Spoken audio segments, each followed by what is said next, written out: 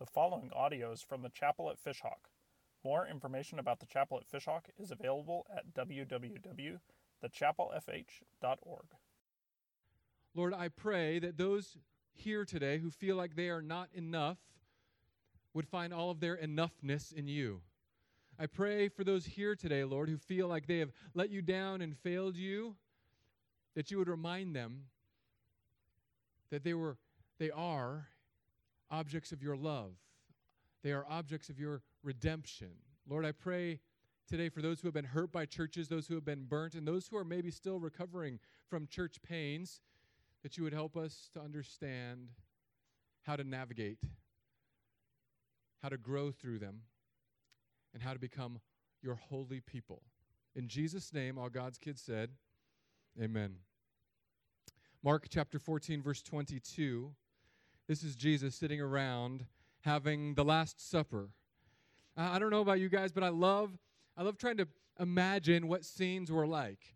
I love trying to think about, because we've got the whole story. We've got the story from when Jesus recruited his disciples and he built them up for years, and now they're sitting here. It's the final week of Jesus' life, the final days of Jesus' life, and he's sitting there with his closest friends. But among these friends, we've got Peter, the foot and mouth syndrome. Peter says the wrong thing at the wrong time all the time. We've got John. John was referred to himself in his own book that he wrote as the disciple whom Jesus loved. He wasn't prideful at all. We've got Judas. We all know Judas, the bad Judas, the Judas who betrayed Jesus. And sometimes I think about this Last Supper, and I wonder what the emotional tension was like. It says in verse 22, as they were eating, he broke bread. And after blessing it, he broke it and gave it to them and said, "Take, this is my body." And he took a cup. And when he had given thanks, he gave it to them, and they drank of it. And he said to them, "This is my blood of the covenant, which is poured out for many. Truly I say to you, I will not drink again of the fruit of the vine until the day when I drink it new in the kingdom of God." Communion is something that I love. I love it so much, I never do it in big services. Does that make sense? And so some of you this week, we had a big rainstorm. Do you guys remember the rainstorm on Wednesday? It was crazy. It was pouring down, but we had refuel. And refuel is where we come together, we sing songs, we pray, and we take communion. But because of the rain, there was just a circle of us. And Ree was up here, and they were singing and doing their thing, and Corey was in the back, but there was just a handful of us rain warriors that were here.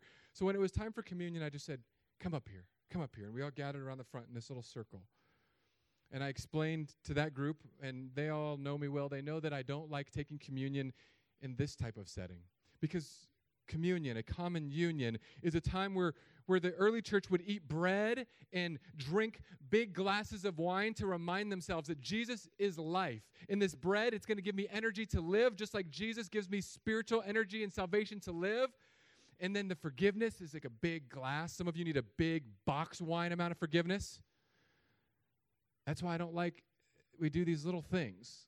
We have a cracker that I'm sure whoever makes communion crackers, all they do is they take regular crackers and they put them in the desert for like 30 years so they're as stale as they can get. And then you eat the communion cracker and it's so dry, it's so crispy, you actually don't even get to eat any of it because it all gets stuck in your teeth. And then there might be some dust from the communion wafer in your throat, so they give you how much forgiveness to wash it down? Like a shot glass for a first grader. They said, this is all the forgiveness you have in Christ. And every time I've looked at this, ever since I became a believer, I think, this is the most ridiculous thing. I know it's symbolic. This is Jesus. But why do we want a little bit of Jesus in a tiniest cup of forgiveness? So I tell the micro churches, the small groups, and on refuel night, whenever we can do it, I like to sit down with people and get a loaf of bread. Like, just throw your gluten intolerance out the window and get bread. And just eat it and salivate over it. And if you have to, take some Gas X over it. And don't just drink a little cup of forgiveness. Like, get a Welch's, a quart of it. And if you're watching your calories or whatever, get Welch's light grape juice. And as much forgiveness as you want, you just pour that in. And sit around a table with other brothers and sisters in Christ and say, this is what Jesus has done for me this week. This is what God has forgiven me of this week. This is what communion is. And we've turned it into this moment in modern churches where you just think internally, you say sorry to God, and then you take the elements. And there's nothing wrong with that, but I feel like it's just a knockoff of what Jesus was trying to accomplish. He was eating a meal, and this was a tense meal. Jesus knew he was going to be betrayed, and he outed Judas at this dinner. Have you guys ever had that holiday dinner where you feel it going bad? Has anyone ever had that? That might only be me. Okay. So like Thanksgivings, Christmases, pretty much any time when a group of people get together, my wife will pregame me. She'll say, okay, Ryan, don't talk. Don't antagonize anybody. So before people come over, I'm in my bedroom just praying, lashing myself, Lord, help me be good. And we get to the dinner table, and it takes everything in me. Because the Lord gave me a few things, and I don't know if this is the Lord's or not, but I have a fountain of sarcasm. So I just have to like crank that thing way down. But you know when you take water pressure and you try to shut off the valve, and all it does is it leaves a tiny crevice for a laser beam of pressure to come out? That's nearly every other family gathering I've had since 1981. I can't imagine the tension in the room. Jesus reclining at the table. And get white Jesus out of your head. This is Middle Eastern, Jewish Jesus. These guys aren't showering regularly. There's no redheads in the group. It's not Peter with like this crew cut. These are guys who are fishermen, who are dirty, who smell. These are guys who are arguing about who's the best constantly, and up to this point, Jesus is saying, you guys just don't get it. You don't get it. You don't get it. That's the book of Mark, is the disciples don't get it, and God wants to help them get it. And Jesus finally says, look, we're going to make this simple. This is my body. If you want life, you must consume me, have me in you. And then he gives them the cup. And in the Gospel of Mark, it's interesting. It says that he gives thanks and he gives it to them, and they all drank out of it. And then he goes, that's my blood, which is a little weird. If somebody says that to you, like if you're at somebody's house drinking a nice cab, and someone said, BTW, I put a little bit of my Hep A in your glass of wine. Jesus wanted them to know that these things that we're doing, these symbols, they're for you to come together around me. And this is the beginning of communion of the church. This is the beginning of church people fighting, because wherever 2 or 3 are gathered, a new denomination is forming.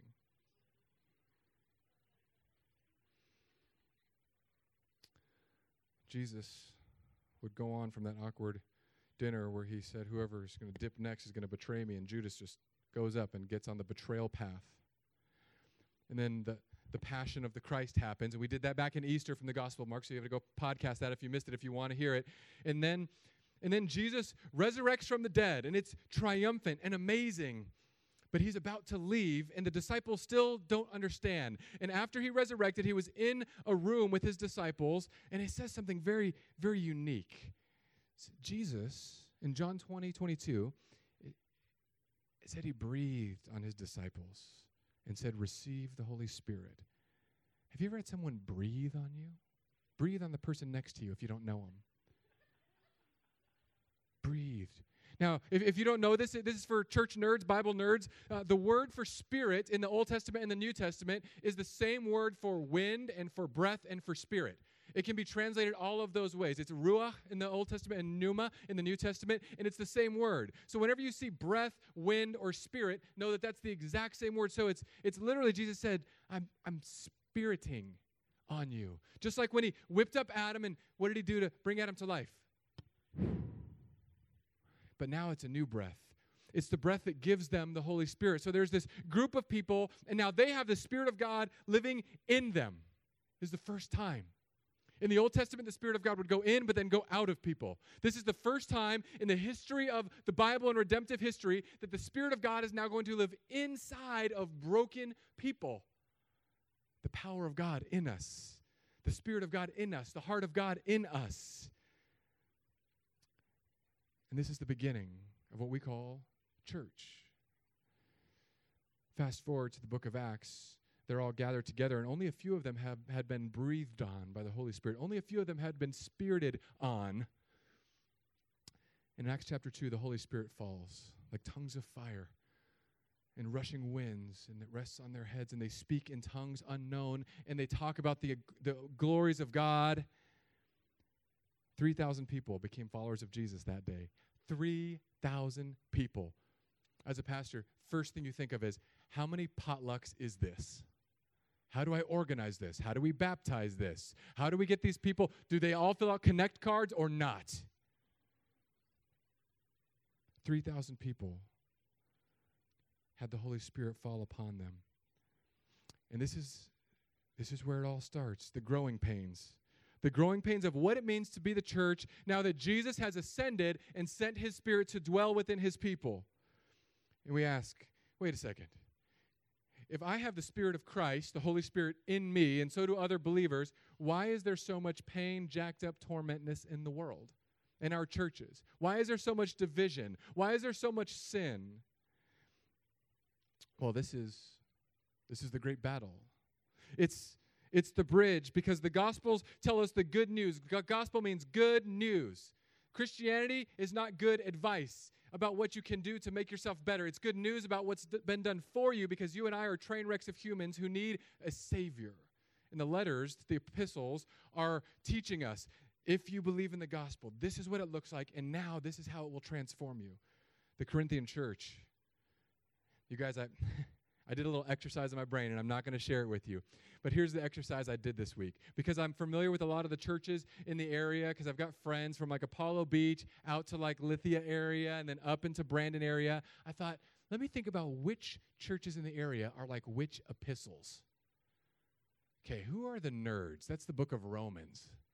I know who that church is. I'm not going to say who it is, but you all know what I'm thinking. Starts with a B, ends with Shoals.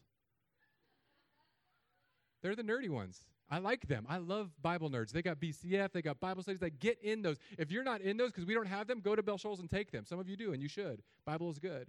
And then you think like, who are the people who are just like the joyful worshipers? They're the ones that are just exuberant. They're like out there. They're the ones where the congregation members bring their own cowbells and tambourines. It's like all the Pentecostal churches. They got us covered. And I thought, who's the most jacked up, grimy church around? Who's the ones that just keep having sin and just wild things, marriages that are like broken and then restored, kids that are wayward and returning? Who's the church who reads the Bible and is like, yeah, that's a good idea. I don't know how to do that. That's us. That's why we're doing the book of Corinthians. The book of Corinthians is the church taking every wrong step, and Paul, the apostle, saying, what is going on? Now, granted, no one here that I'm aware of has a man sleeping with his stepmom. That's happening in the Corinthian church. True story. No one that I'm aware of here is just like suing one another, because that happened in the Corinthian church, lawsuits. No one here, as far as I know, is getting hammered off communion wine. That was happening in the Corinthian church. Because those little cups, it's a lot of those little cups, right? Like, let's be real. And we have Welch's grape juice, so we'd have to leave that in the fridge for a long time. The Corinthian church was separating. The rich over here, the poor over here. When we have communion, we get the big bread, you get the little wafers. We get the nice wine, you get the Franzia. And they kept on breaking and dividing. And the Corinthian church said, well, I follow this guy and I follow that guy. We've never had that problem here in the pseudo-south of Florida. Oh, my church is this church. This is why we're the greatest church. Remember our slogan from a few months back, Chapel Family? If you don't know this slogan, this is our official slogan unofficially. Join the Chapel Family. We are the okayest church around. That's it. This is the growing pains of the church. From this Last Supper moment where Jesus said, remember, the core of Christianity is simple. I am your life and I am your forgiveness. Come to me, live in me, consume me, be all about me. And then the church gets the Holy Spirit and they're like, let's do dumb stuff. Are you guys familiar with these, sort of, and I hate to use this illustration. Don't drink beer today, but you know the illustration, hold my beer? You know that? It's like when someone does something stupid and you think it couldn't possibly get any stupider than that. And it's like, no, hold my beer. It'll get stupider, more and more stupider. It's basically like watching any politics right now, any politics. It's just like, hold my beer, hold my beer, hold my beer, down the line. Doesn't matter which party you are, they're all just holding my beer all the way down. The church, the early church, went through these growing pains. But I want you to see something that was beautiful, something that was so marvelous right in the beginning. Acts chapter 2. This is the church at its purest form, before division, before brokenness could enter in deep, great ways. This is what it looked like when the Holy Spirit came down. And this is the bridge getting us to the letters of how did we go from this picture to the Corinthian church. They devoted themselves to the apostles' teaching, devoted themselves to the apostles' teaching and to the fellowship and to the breaking of bread and prayers. And awe came upon every soul. And many wonders and signs were being done through the apostles. And all who believed were together and had all things in common. And they were selling their possessions and belongings and distributing the proceeds to all as any had need. And day by day, attending the temple together and breaking bread in their homes, they received their food with glad and generous hearts, praising God and having favor with all the people. And the Lord added to their number day by day those who were being saved. This was the infancy stage when everything was so beautiful. So, confession, newborn babies are ugly, okay? But if you do have a baby at the chapel, just so you know, chapel babies are proven statistically to be 17% cuter than all other babies around. But that's only after they grow out of that weird alien red thing that my kids go through. My kids all come out looking like Chewbacca, which is weird because I can't even grow a beard. Anyway, there's that phase, you know that phase? I think it's like 3 or 4 weeks in, and you just look at your baby, and they're just so perfect. And they even smell good. I don't know what baby shampoo manufacturers put in that baby magic, but it's magic. Because if you walk up to any human and sniff them, it looks weird. I did it to someone this morning. I sniffed Brett. I said, whatever shampoo you were doing, it's working for you. And he just looked at me like, okay, we've been on vacation. That's too close, you know. But there's something about babies. You look at them and and there's something about how soft their heads are. Not their Chewbacca top of their head for my kids, but their foreheads. And you kiss their little forehead, and it's so perfect. And then there's something weird that happens when your baby is so adorable. Like Bella right now, she's adorable. She just turned 1. She's amazing. She just learned to crawl on the couch. She can't walk, but she learned to crawl up on the couch, which means yesterday she learned how to fall on the tile. See that reaction? Because this church, to me, not as a pastor, just as a follower of Jesus, this picture that we see, I look at it and say, that's it. It's so simple. They come together. They eat together all the time. They talk about what God's doing in their lives. They just get in the Word and they pray with each other. If someone has a need, like, oh, I've got a need. Oh, I've got something I could sell. Sell that. Meet your need. It's amazing. We try to copy this with things like benevolence funds and weird budgeting things. Ultimately, what we've done is we've taken this very simple, radical commitment to one another in the Spirit of Christ, and we've seen accidents happen. I mean, no wonder people were coming day by day. Wouldn't you want to go be part of a family who met together and ate food all the time? I mean, if you don't know Filipino people, when they cook for 1, they cook for 100. I can't imagine what it would be like to have a need and not just say, hey, I have this need, can you pray for me? But to say, hey, I've got this need, and then someone says, oh, I'm going to meet your need. Someone recently at the chapel, they were struggling with something, and they came up and they said, I need $1,000 to get through this month. $1,000. Now, spoiler alert, I didn't give it to him. I said, I'm going to pray for you. But lo and behold, someone else contacted me. And this is the stuff I get to see as a pastor all the time that you guys don't get to see. And I want to share it with you because it's beautiful. And they said, hey, we want to bless this person with some money, but we want to do it anonymously. Can you make that happen? Yep, made it work out. And I said, hey, I'm gonna do this thing.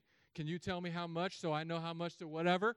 And they said, oh, it's $1,000. I was like, oh, really? Because a week before, this person told me they need $1,000. I'm like, oh, that's some churchy stuff right there. That's not like the drama, the board meetings, the bureaucratic red tape, the got to do this, budget that, youth group this, camp that, baptism no, lights are broken. It's none of that. That's like someone's got a need and someone else met the need. Now imagine if that just caught on and that became us. Here's what happens next. This church, it's so beautiful.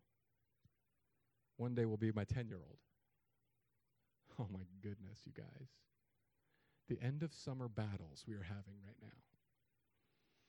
Between my beautiful Bella, who all she does is eats and falls on tile. Savannah, who can stomp her way out of any situation. Silas, he disappeared for like a third of the summer. Literally didn't see him. Don't know where he went. He just popped up back up with a tan. And then Jackson, I know exactly where he's been. He's basically a Fortnite professional now. But now we're like, you got to go to bed early. What time is early, Dad? Let's start with 9:30. 9:30? Because we've been letting him stay up way too long. Okay, and here's my move as a parent. 9:30. Okay, fine, 9 o'clock. 9. Fine, 8:30. Keep going. Okay, please, 9:30. And I don't even know, some of you are parenting the teen years. I look at your teenagers and I think, God bless you. Some of you have adult children. I look at you guys and think, I'm going to kill my kids before they become adults. So I'm spared of all that. No. It's growing pains.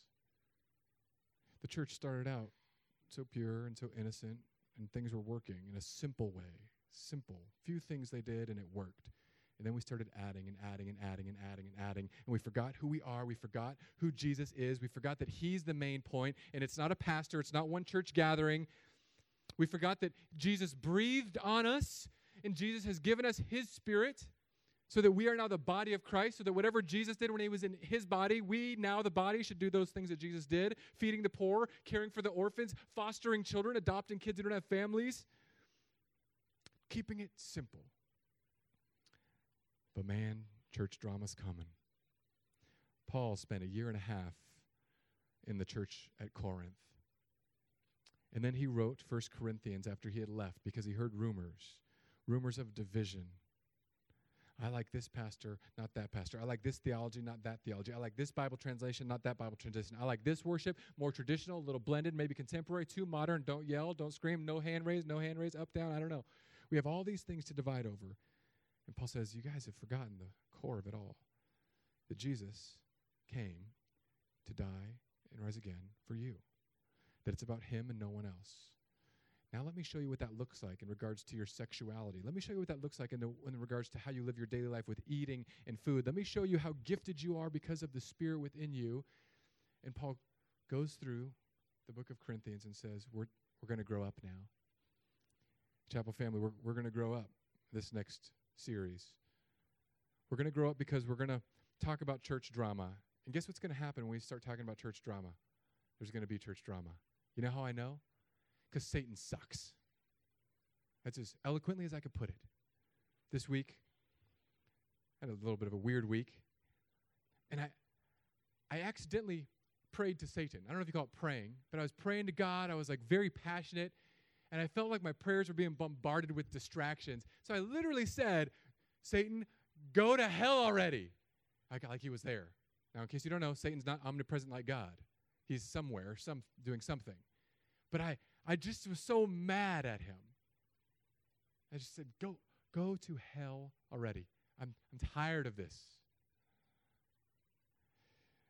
It's going to be difficult for some of us to grow up because some of us are going to have to take a sober look in the mirror about how we view sexuality and marriage. Some of us are going to take a clear look in the mirror about what it means to be the church and not just attend a church. But you guys, I'm very excited. Because as much as it is funny to joke about my kids, it's amazing. And I know that some of you with kids older than me are looking at me like, you're so silly. But to make a human, like I tell my kids all the time, like, I made you. Like not when I'm mad at them, when I'm happy with them. Like, I just look at Jackson sometimes, and he's so adorable. He's like a baby giraffe just gangling around, and sometimes I'll just hold him, and we just got him shoes. His feet are bigger than my wife's feet now. He's like a hobbit. And I just hold him. I'm like, Jackson, I made you. Kiss him. I'm like, Dad, stop it. Stop. I know you made me. That's gross, Dad. But you don't understand. I tell Bella. I don't tell her anything. She can't understand. I just don't fall on the tile.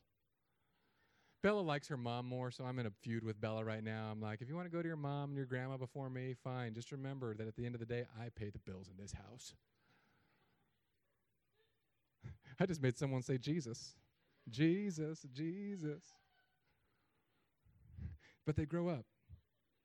And the goal is for them to go from people who receive Christ, who have fellowship with Christ, who receive the Spirit of Christ, who understand what it means to be the church in the simplest, basic of ways, and then to raise them up to be what God has called them to be. I'm not trying to raise 4 kids in my image. I'm raising 4 kids in God's image. They're not even my kids. I'm just a steward of them. I'm taking care of them until I can launch them out, ideally between 18 and 19.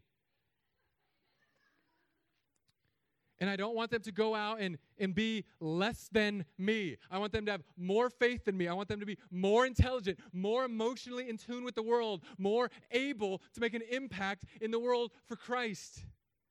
It's my job, is to launch my children out to be whatever God has called them to be. And that's what Corinthians, I pray, will do for us. So next week, Corinthians. We're breaking it up into seasons because we're all addicted to Netflix. Season 1 is church drama, baby mama drama. Season 2 is sex. I'm calling that season Sex God. Stay tuned. Or the church is going to grow during that season, FYI. We're going to talk about sex for 8 weeks. The Simple Life is after that. Be Church is season 4. A PhD in Resurrection is season 5. And then it's really going to be 5 seasons and a movie. Chapter 16 is going to be the farewell. That's going to be the rhythm we're going to be in for the better part of a year. And in between seasons, we're going to have like a season finale. Then we're going to have a 3-week break with other people and me preaching on little micro topics. And then we're going to have a season 2 premiere. Just because I feel like it'll be fun to be nerdy and sort of pop culture-y. But then just go through the Bible verse by verse like I love to do. And we're going to grow up.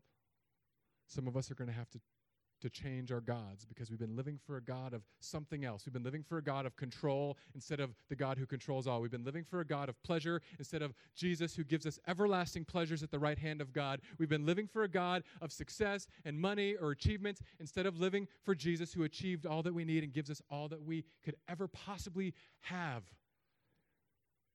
This is what we're going to do. And we're going to grow up. Because right now, some of you are the Bellas. You're just falling. You're cute, but you're falling on the tile. Some of you are Savannahs. You just lost a tooth because you got in a tug-of-war fight holding a blanket in your mouth. Some of you are like Silas. You disappeared all summer, and I'm going to see you back next week. That's a church joke for pastors. Some of you are like Jackson. You're trying to figure out who you are and your identity. And I pray that all of you will be what all my kids will be one day, to find exactly the unique gifting and calling that God has upon your life, and your life, and your life, to be part of a community that meets needs, devotes to the word and to prayer, so that we can see the wonders of God performed among us. Let's pray. Lord, we've walked a little bridge from Mark, dabbling in Acts, and I pray that we're prepared next week to jump into Corinthians head first. Lord, I want to grow. I want to put away childish things. I want to get off of the bottles and the sippy cups, and I want to sit down with you and with my chapel family.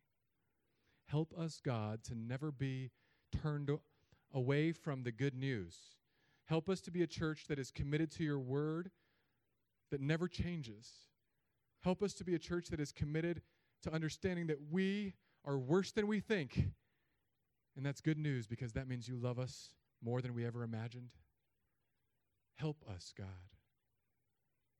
to press into you this school year. I thank you, Lord, for the way you've loved me. Thank you for the way you've carried us through. In Jesus' name, all God's kids said, amen.